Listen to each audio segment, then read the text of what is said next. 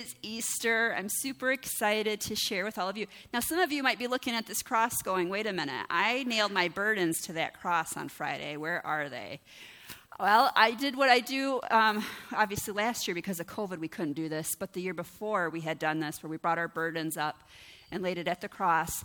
And what I do with those is I have a special spot in my office where I have a kneeler and I pray. And it's got like a little enclosure, and it's all locked up there, so don't have to worry about anybody seeing them. But I didn't look at any of them. I kept them all folded, and I stacked them all up, and then I put them inside my prayer box next to the kneeler. So what I do is, as I pray for all of you throughout the year, I'll put my hand on that box and pray for all of you. So whatever burdens you laid down to let go of, I'm going to be praying that in agreement with you, that those things are done, right? And a lot of times in life, the storms are still around us, right? But what we do is we learn how to trust God in the midst of those storms. So we did take those all down, and I put them in the box upstairs by my office. And so that's just where those are in case you are wondering.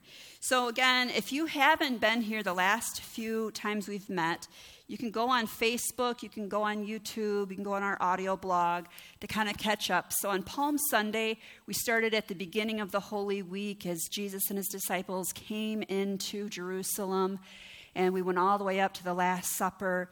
And then on Good Friday, we started up at the Garden of Gethsemane and where he was arrested. We went through that entire evening. We read through all of that.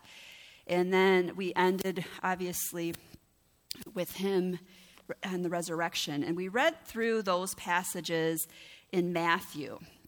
Well, I want to go back here into the book of John because we have 4 different Gospels because Jesus was surrounded by 12 different guys.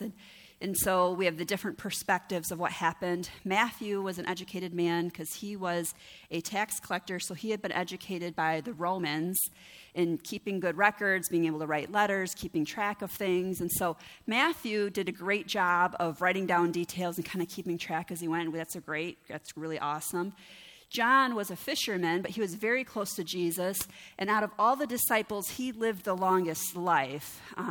Many people believe because when he was hanging on the cross, well, I believe this, when he was hanging on the cross, he still stuck around and he was protecting Mary, Jesus' mother, and brought Mary up to the foot of the cross as he was hanging there. And Jesus looked down and said to John, "John, this is now your mother." And he looked at his mother and said, "Mother, this is now your son." Because in the Jewish culture, the oldest son would always take care of the mother. So out of all the disciples who were martyred, John lived to be an old man. And many people believe it's because he was tasked with taking care of Jesus' mother, and so he had many years to provide for her and take care of her. Well, John sat down, and what he did is he wrote out his encounter. And then we have Mark, who was an assistant to Peter. So Peter was also a fisherman, and so we have Mark's account, and he was there, but he really relied a lot on Peter. So when we read the Gospel of Mark, we are getting more of Peter's perspective. And then we have Luke, who was a physician and was a trained man, and he was a very investigative person. He always wanted to know the whys. And so somebody had hired Luke to also write an account of what happened with Jesus. And so Luke went and actually found Mary, who was still alive, and interviewed her. And so that's why when you read through the book of Luke, you get a lot of Mary's perspective. So on Good Friday, we read through Matthew and saw Matthew's perspective, but I wanted to read through the day of his resurrection through John's perspective. Now, as I read through this, when he talks about the disciple whom Jesus loved, he's talking about himself. He never names himself in it, but he refers to himself as the disciple whom Jesus loved. But we read in other accounts, it was Peter and John who ran down, so we know it was John. So we're going to start here in the book of John, starting in chapter 20, verse 1. Early on the first day of the week. Now this is the Sunday after he was crucified. Early on the first day of the week, while it was still dark, Mary Magdalene went to the tomb and saw that the stone had been removed from the entrance. So she came running to Simon Peter and the other disciple, the one Jesus loved, and said, "They have taken the Lord out of the tomb, and we don't know where they have put him." So Peter and the other disciple started for the tomb. Both were running, But the other disciple outran Peter and reached the tomb first. He bent over and looked in at the strips of linen laying there, but did not go in. Then Simon Peter came along behind him and went straight into the tomb. He saw the strips of linen lying there, as well as the cloth that had been wrapped around Jesus' head. The cloth was still lying in its place, separate from the linen. Finally, the other disciple, who had reached the tomb first, also went inside. He saw and believed. They did not understand from Scripture that Jesus had to rise from the dead. Then the disciples went back to where they were staying. Now Mary stood outside the tomb crying. As she wept, she bent over to look into the tomb and saw 2 angels in white seated where Jesus' body had been, one at the head and one at the foot. They asked her, "Woman, why are you crying?" "They have taken my Lord away," she said, "and I don't know where they have put him." At this, she turned around and saw Jesus standing there, but she did not realize that it was Jesus. He asked her, "Woman, why are you crying? Who is it that you are looking for?" Thinking he was the gardener, she said, "Sir, if you have carried him away, tell me where you have put him, and I will get him." Jesus said to her, "Mary." She turned toward him and cried out in Aramaic, "Rabboni," which means teacher. Jesus said, "Do not hold on to me, for I have not yet ascended to the Father. Go instead to my brothers and tell them, I am ascending to my Father and your Father, to my God and your God." Mary Magdalene went to the disciples with the news. "I have seen the Lord," she told them. She told them that he had said these things to her.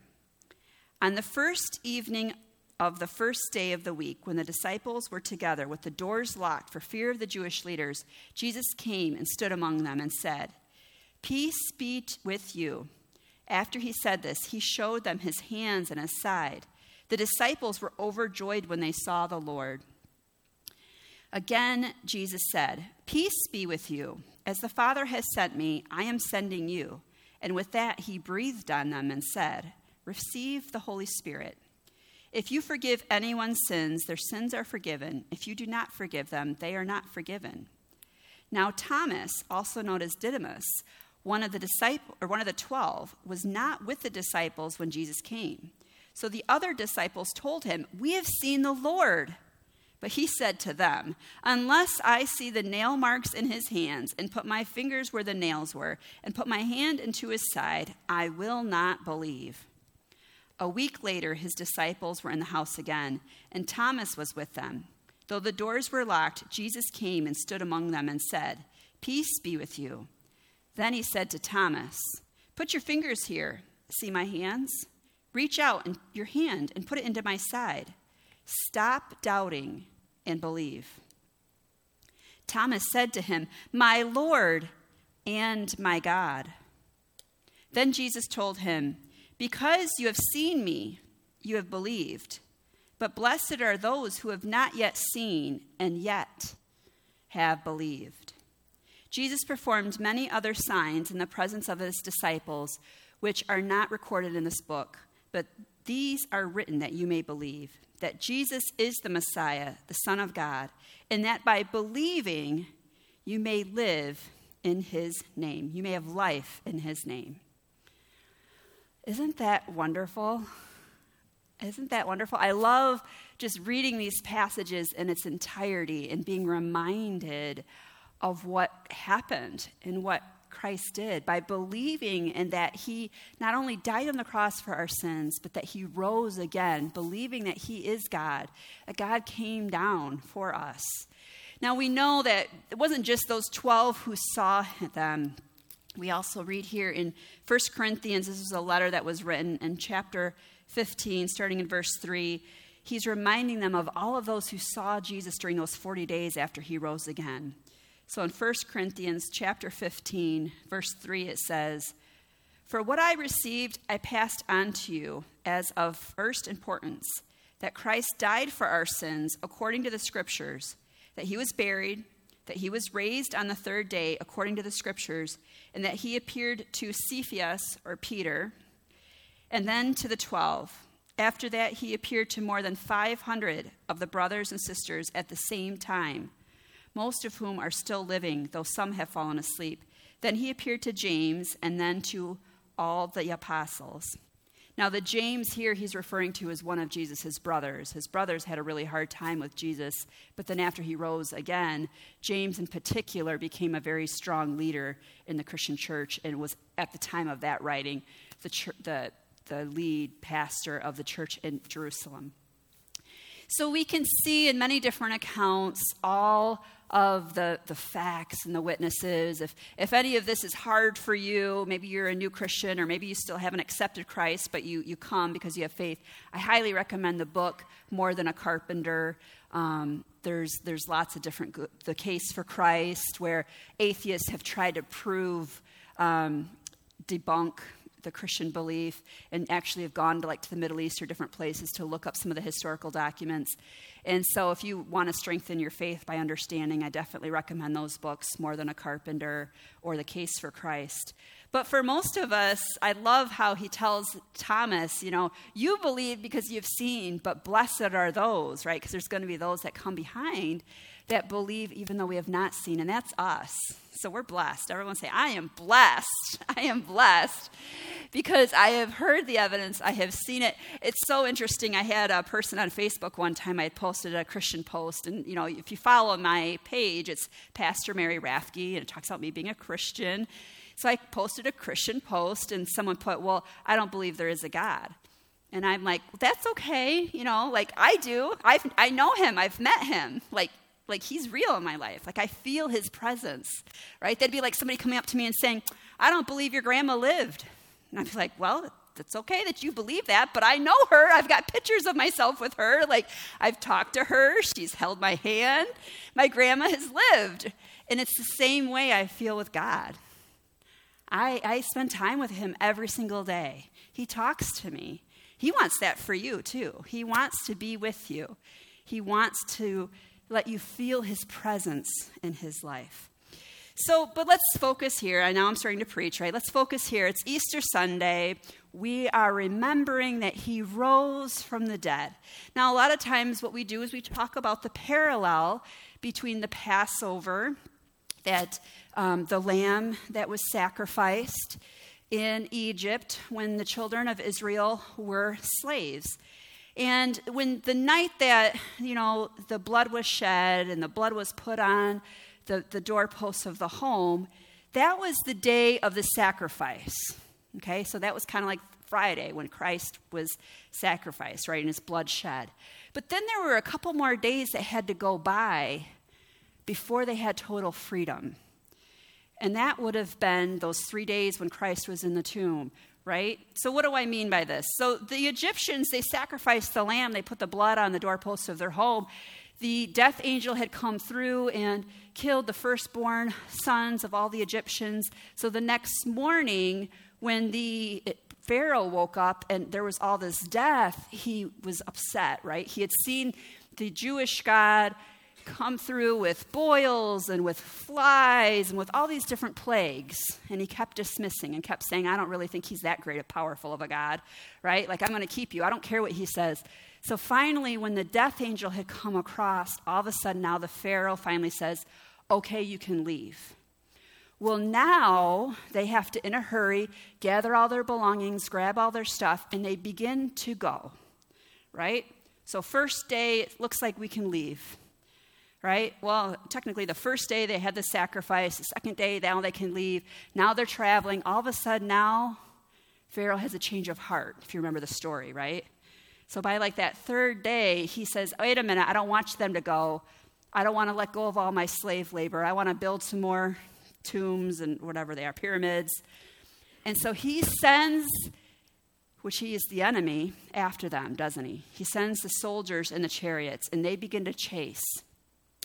And now the Jewish people are looking back and they're telling Moses, you've brought us out here just to be slaughtered. We're walking. We've got little ones. We've got our elderly. We've got all our livestock, and we can barely make it. And now they're coming after us in chariots.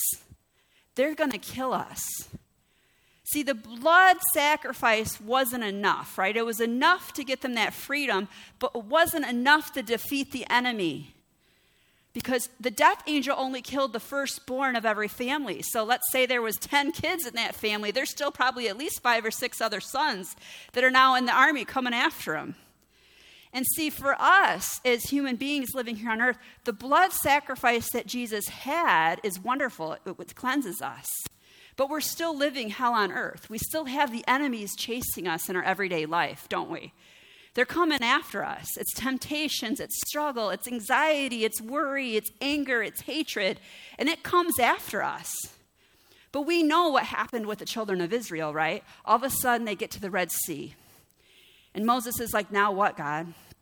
And he says, put up your, staff, part the Red Sea. And all of a sudden, the children of Israel, they go across on dry land. And it's not enough that they made it to the other side safely. But as they get all the way over to the other side, the enemy thinks that they can use the same route. And as they come and they go across that river, all of a sudden, once everybody was through, Moses puts his staff down and he walks across, and the waters came, and what does it do? If you know your story, right, from Moses and the parting of the Red Sea, the enemy was decimated. The enemy was killed. They were defeated. And now they're on the other side, and there's no more enemy. Now, I want us to recognize the parallel here. We always talk about Good Friday and how Jesus was a sacrificial lamb and how the blood was shed, and now we're forgiven. We can go to heaven when we die. But I want us to see the parallel of just like how the Egyptians had their enemy defeated when they went across the Red Sea, when Jesus rose from the dead, our enemies were defeated. Death was arrested, is what it says in the song, right? We need to now walk out the fullness of what this salvation means. It's hard, right? It's hard to say that I'm going to live through life not only knowing I'm going to go to heaven when I die, but that I can live heaven on earth while I'm here. I mean, we're supposed to pray for that every single day. In case you forgot, the Our Father prayer. Our Father, who art in heaven, hallowed be thy name. Thy kingdom come, thy will be done on earth as it is in heaven. We are literally supposed to pray, Lord, your will that is in heaven, let it be done here on earth. Let me have heaven on earth every single day. Most of us, the reason why we don't have it is because we don't ask for it. We continue just to run. We run from our enemies. Every once in a while, they trip us up, don't they? We fall down. We know we're still saved, but we fall down, we wallow in it, and then we get up and we still keep running in fear from our enemies. I'll have people tell me, I don't want to talk about angels and demons, Mary. And I'll be like, well, why not? Well, angels don't scare me, but the demons scare me. Why? Because it's the Egyptians chasing me, and I don't know that I have authority to say, that's enough. But we have that authority with the name of Jesus. What he did on the cross, what he did when he rose again. He defeated hell and death. So now we can use his name to stop those enemies that are chasing us. But the reality is we don't recognize that. Number one, most of the time, we just think, well, this is just life and I'm stressed. And that's fine. We do go through life and we're stressed. But every once in a while we have this awakening and realize, like, okay, I've been doing this all on my own. I've been trying to figure this out. Maybe I should ask God to help me. I remember having that epiphany. After my 4th child was born, I was a cranky, angry mess. I always tease, right, how the kids used to call me Monster Mommy. In the middle of the night, if they had a problem, they wouldn't come wake me up. No, they'd go wake up Todd because he's kind and nice. It's just like, they were like, no, wake up, Mom. And I remember, though, one day saying, and I kept trying out of my own effort to be nice. And one day I finally had to ask the Lord, what is wrong with me? What is going on? Show me, help me. And he began to show me, he's like, I want you to read your word. I want you to spend time in prayer. I want you to do this. I want you to do that.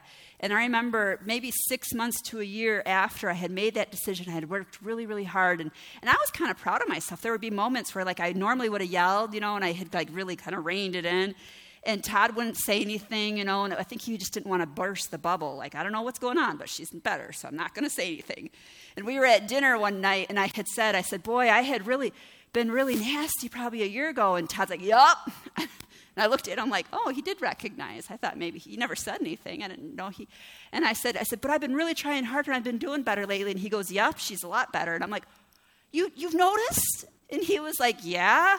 And I'm like, well, how come you didn't say anything? He's like, I'm not going to jinx it, right? Like, I wasn't going to say a word. Like, but since I brought it up at dinner, and I was just like, but the difference was I finally asked for help.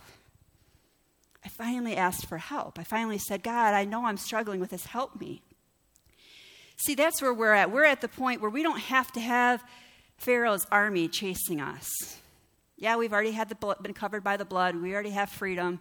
But man, they want to keep chasing us, don't they? They want to keep trying to grab us and pull us into slavery. And so number one, most of the time we don't recognize it. We don't realize we can ask for help. But then number two, the issue becomes we don't think we're worthy of it. Right?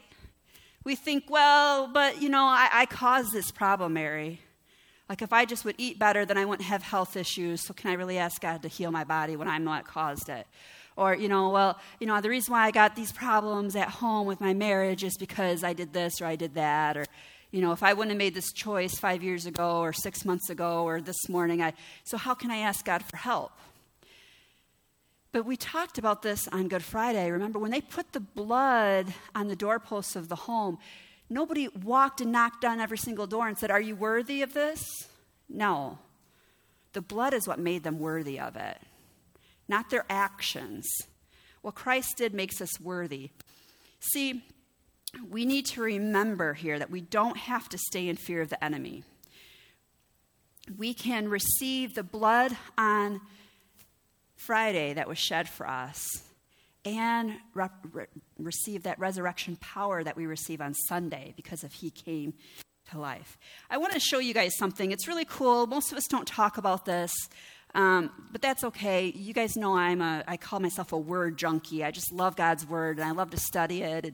And if you've ever come to a Bible study, I go in deep and it's at least an hour and a half. But I wanted to touch on this because I felt it was so important. See, most of us imagine the sacrifices of sin, as they would bring a lamb and they would be sacrificed at the altar on a regular basis whenever a person sinned. But actually what would happen is there would be different sacrifices for different things. And annually, the priest would do a sin offering for the entire community, okay?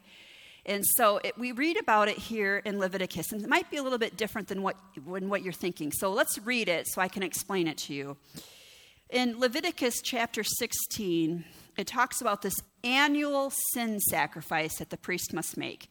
He does a certain sacrifice for the community, and then he sacrifices a bull for himself and his family, okay? So he makes himself worthy first, and then he does this for the community. It starts here in Leviticus chapter 16, and it starts in verse 5. And it says, from the Israelite community, the priest is to take 2 male goats for a sin offering. 2. Not 1 lamb. Remember, the lamb is the parallel back from when they got out of Egypt. But the annual sin offering for the community was 2 male goats. It says, he is to take 2 male goats for a sin offering and a ram for a burnt offering. So Aaron, who is the high priest, is to offer the bull, the ram, for his own sin offering to make atonement for himself and his household. Then he is to take the 2 goats and present them before the Lord at the entrance to the tent of meeting. He is to cast lots for the 2 goats. 1 lot is for the Lord, and the other is for the scapegoat. Aaron shall bring the goat whose lot falls to the Lord and sacrifice it for a sin offering. But the goat chosen by lot as the scapegoat shall be presented alive before the Lord to be used for making atonement by sending it into the wilderness as a scapegoat. Verse 15. He shall then slaughter the goat for the sin offering for the people, and take its blood behind the curtain, and do with it as he did with the bull's blood. He shall sprinkle it on the atonement cover and in the front of it. In this way, he will make atonement for the most holy place because of the uncleanliness and rebellion of the Israelites, whatever their sins have been.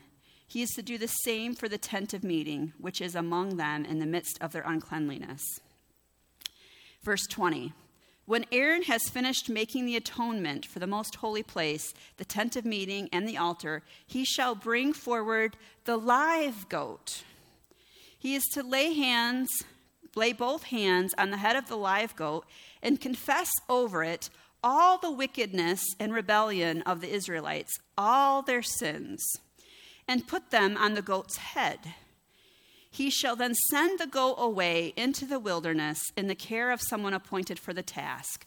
The goat will carry on itself all their sins to a remote place, and the man shall release it in the wilderness.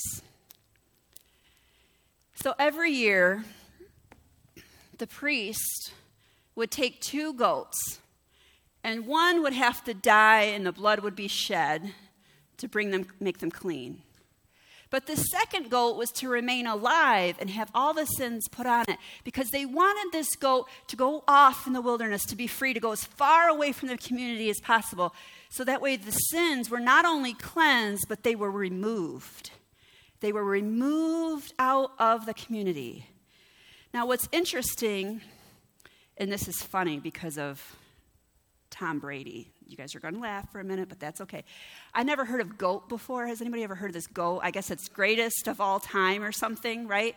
I was going to say, so Jesus is 2 goats, and we know he's the greatest of all time, right? Tom Brady might be a GOAT, but Jesus is 2 goats, right? So listen, all right, hear me out. Jesus represents 2 goats. On Friday, he was the goat, the sacrifice that the blood was shed and died. And that forgive us of our sins. But on Sunday, he rose to life, and he took those sins. Remember, he told Mary Magdalene, don't touch me, for I have not yet ascended. Why didn't he want her to touch it? Because he still had the sin. He wanted to ascend up into heaven and take that sin far away from us. So Jesus was both sacrifices for us.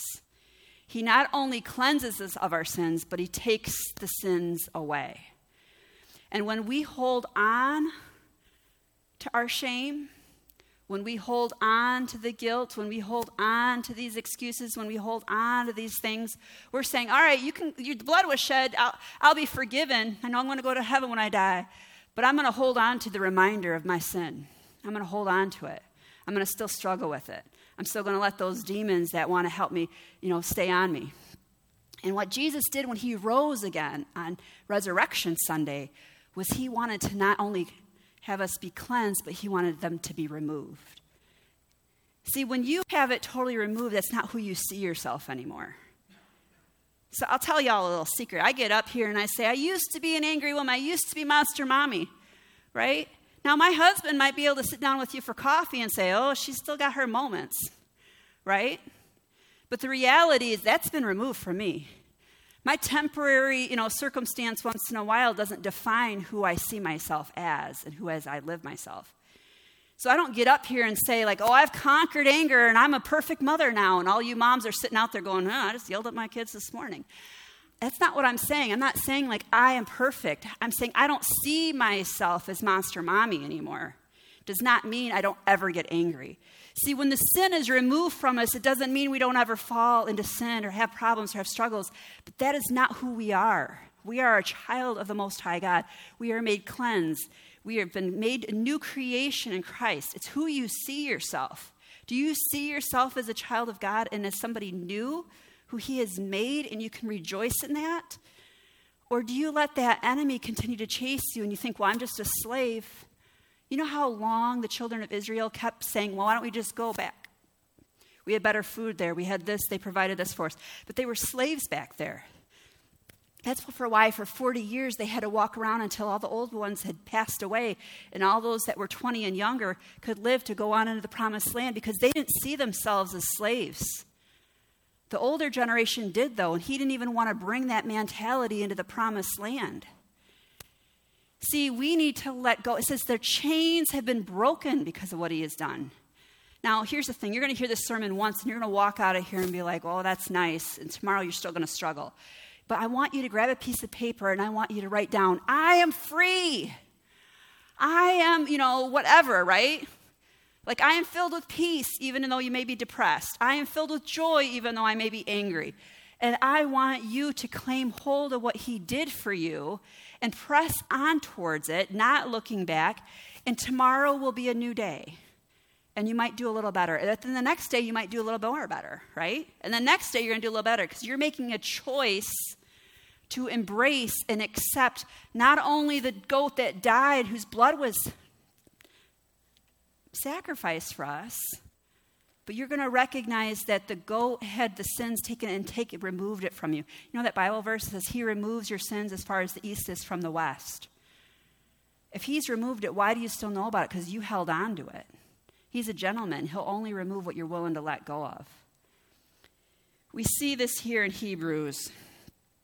I love this. Here in the beginning of Hebrews chapter 10, he's talking about, remember, a lot of these letters were written to a mixed Christian group. What do I mean by that? There would be Jewish Christians and there would be Gentile Christians. Last time I checked, the majority of us were Gentile Christians. So what is the difference? Because it is really important. I have people pull scriptures out all the time at me and throw them in my face, and I'll be like, who's the audience? Like, was this written to Jewish Christians or was this written to Gentile Christians? And let's talk about it, right? So what do I mean by that? The Jewish Christians, they were raised with the law.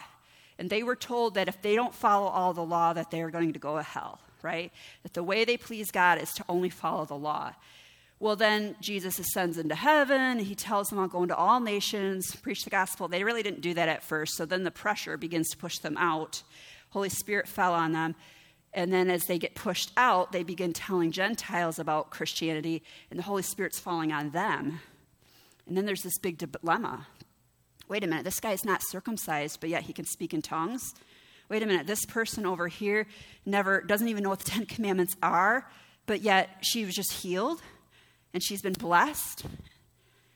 And so then all of a sudden became this big, huge debate of, do Gentile Christians have to follow the law? And so they would write back and forth. And basically the disciples said, no, they don't have to. If the law worked for us, we wouldn't have needed Christ. Yes, the law helps us to not kill each other and to live a civilized way, and it brings so much health benefits to us. And some of these letters are really, really cool. Like Paul's one of my favorite authors, like in the book of Romans, that he wrote to the church in Rome. He kind of would do this back and forth thing. So one minute he'd be like, us Jewish Christians are amazing because we have the Jewish law. We're the most blessed. We're the most prosperous. We're the most amazing people in the entire world. And then he'd be like, but you Gentile Christians, oh my goodness, you're blessed. And then he'd go back and forth. But he really, explained, like, the Jewish law is really cool, and it really is, right? I mean, how they knew about germs thousands of years before our modern technology knew about them. Like, they knew to wash your hands before you eat. I mean, that's just become something or if somebody spits in your face, wash it off. If you handle a dead body, don't go near your other family for 10 days.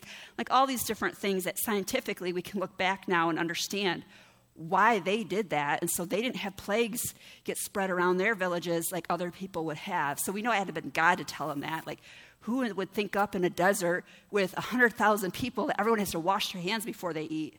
Who would think of that? But God did. So here we go. We're in Hebrews, and there's this big debate about the law or what Christ did. What do we have to do here, right?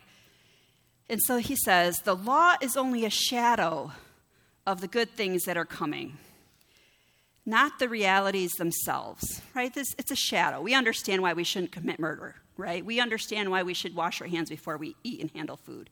We understand the law, but that's not what saves us.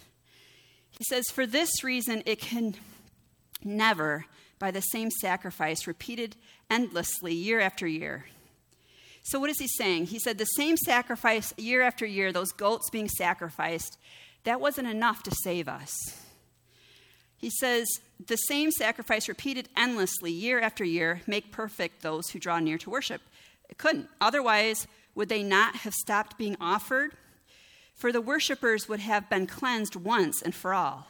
But it didn't cleanse them once for all, right? It covered them temporarily. He says, and they would no longer have felt guilty for their sins. But those sacrifices, those are annual reminders of the sins.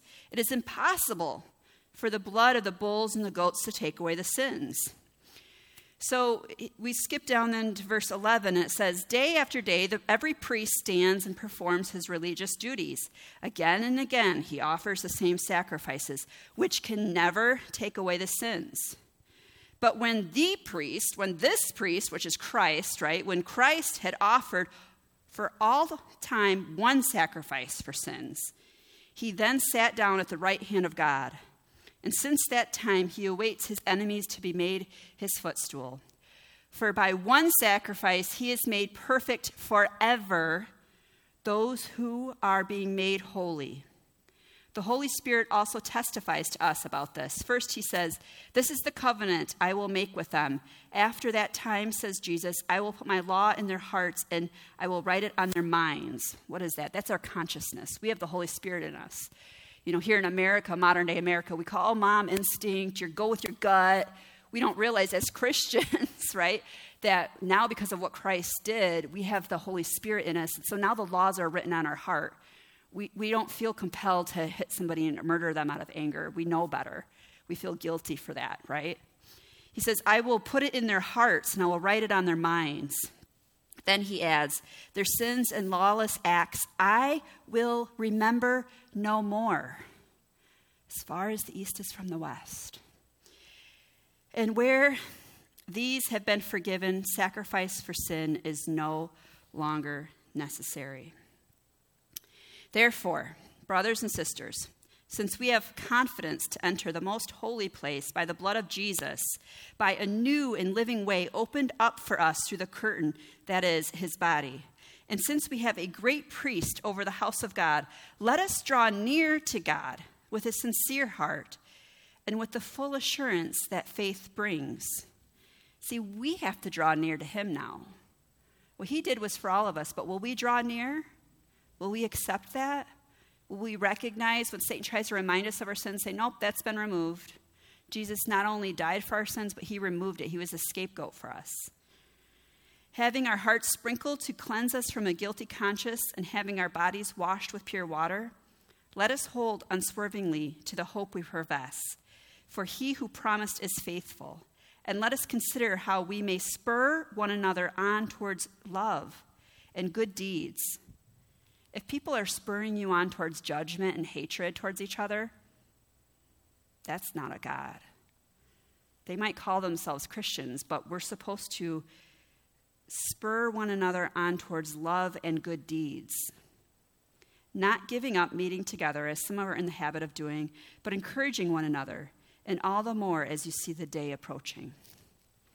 My prayer for all of you today is not only to receive the blood and cleansing that Jesus did on Friday, on Good Friday for us, when he went to the cross, but for you to also have the freedom and know that your sins have been removed by when he resurrected.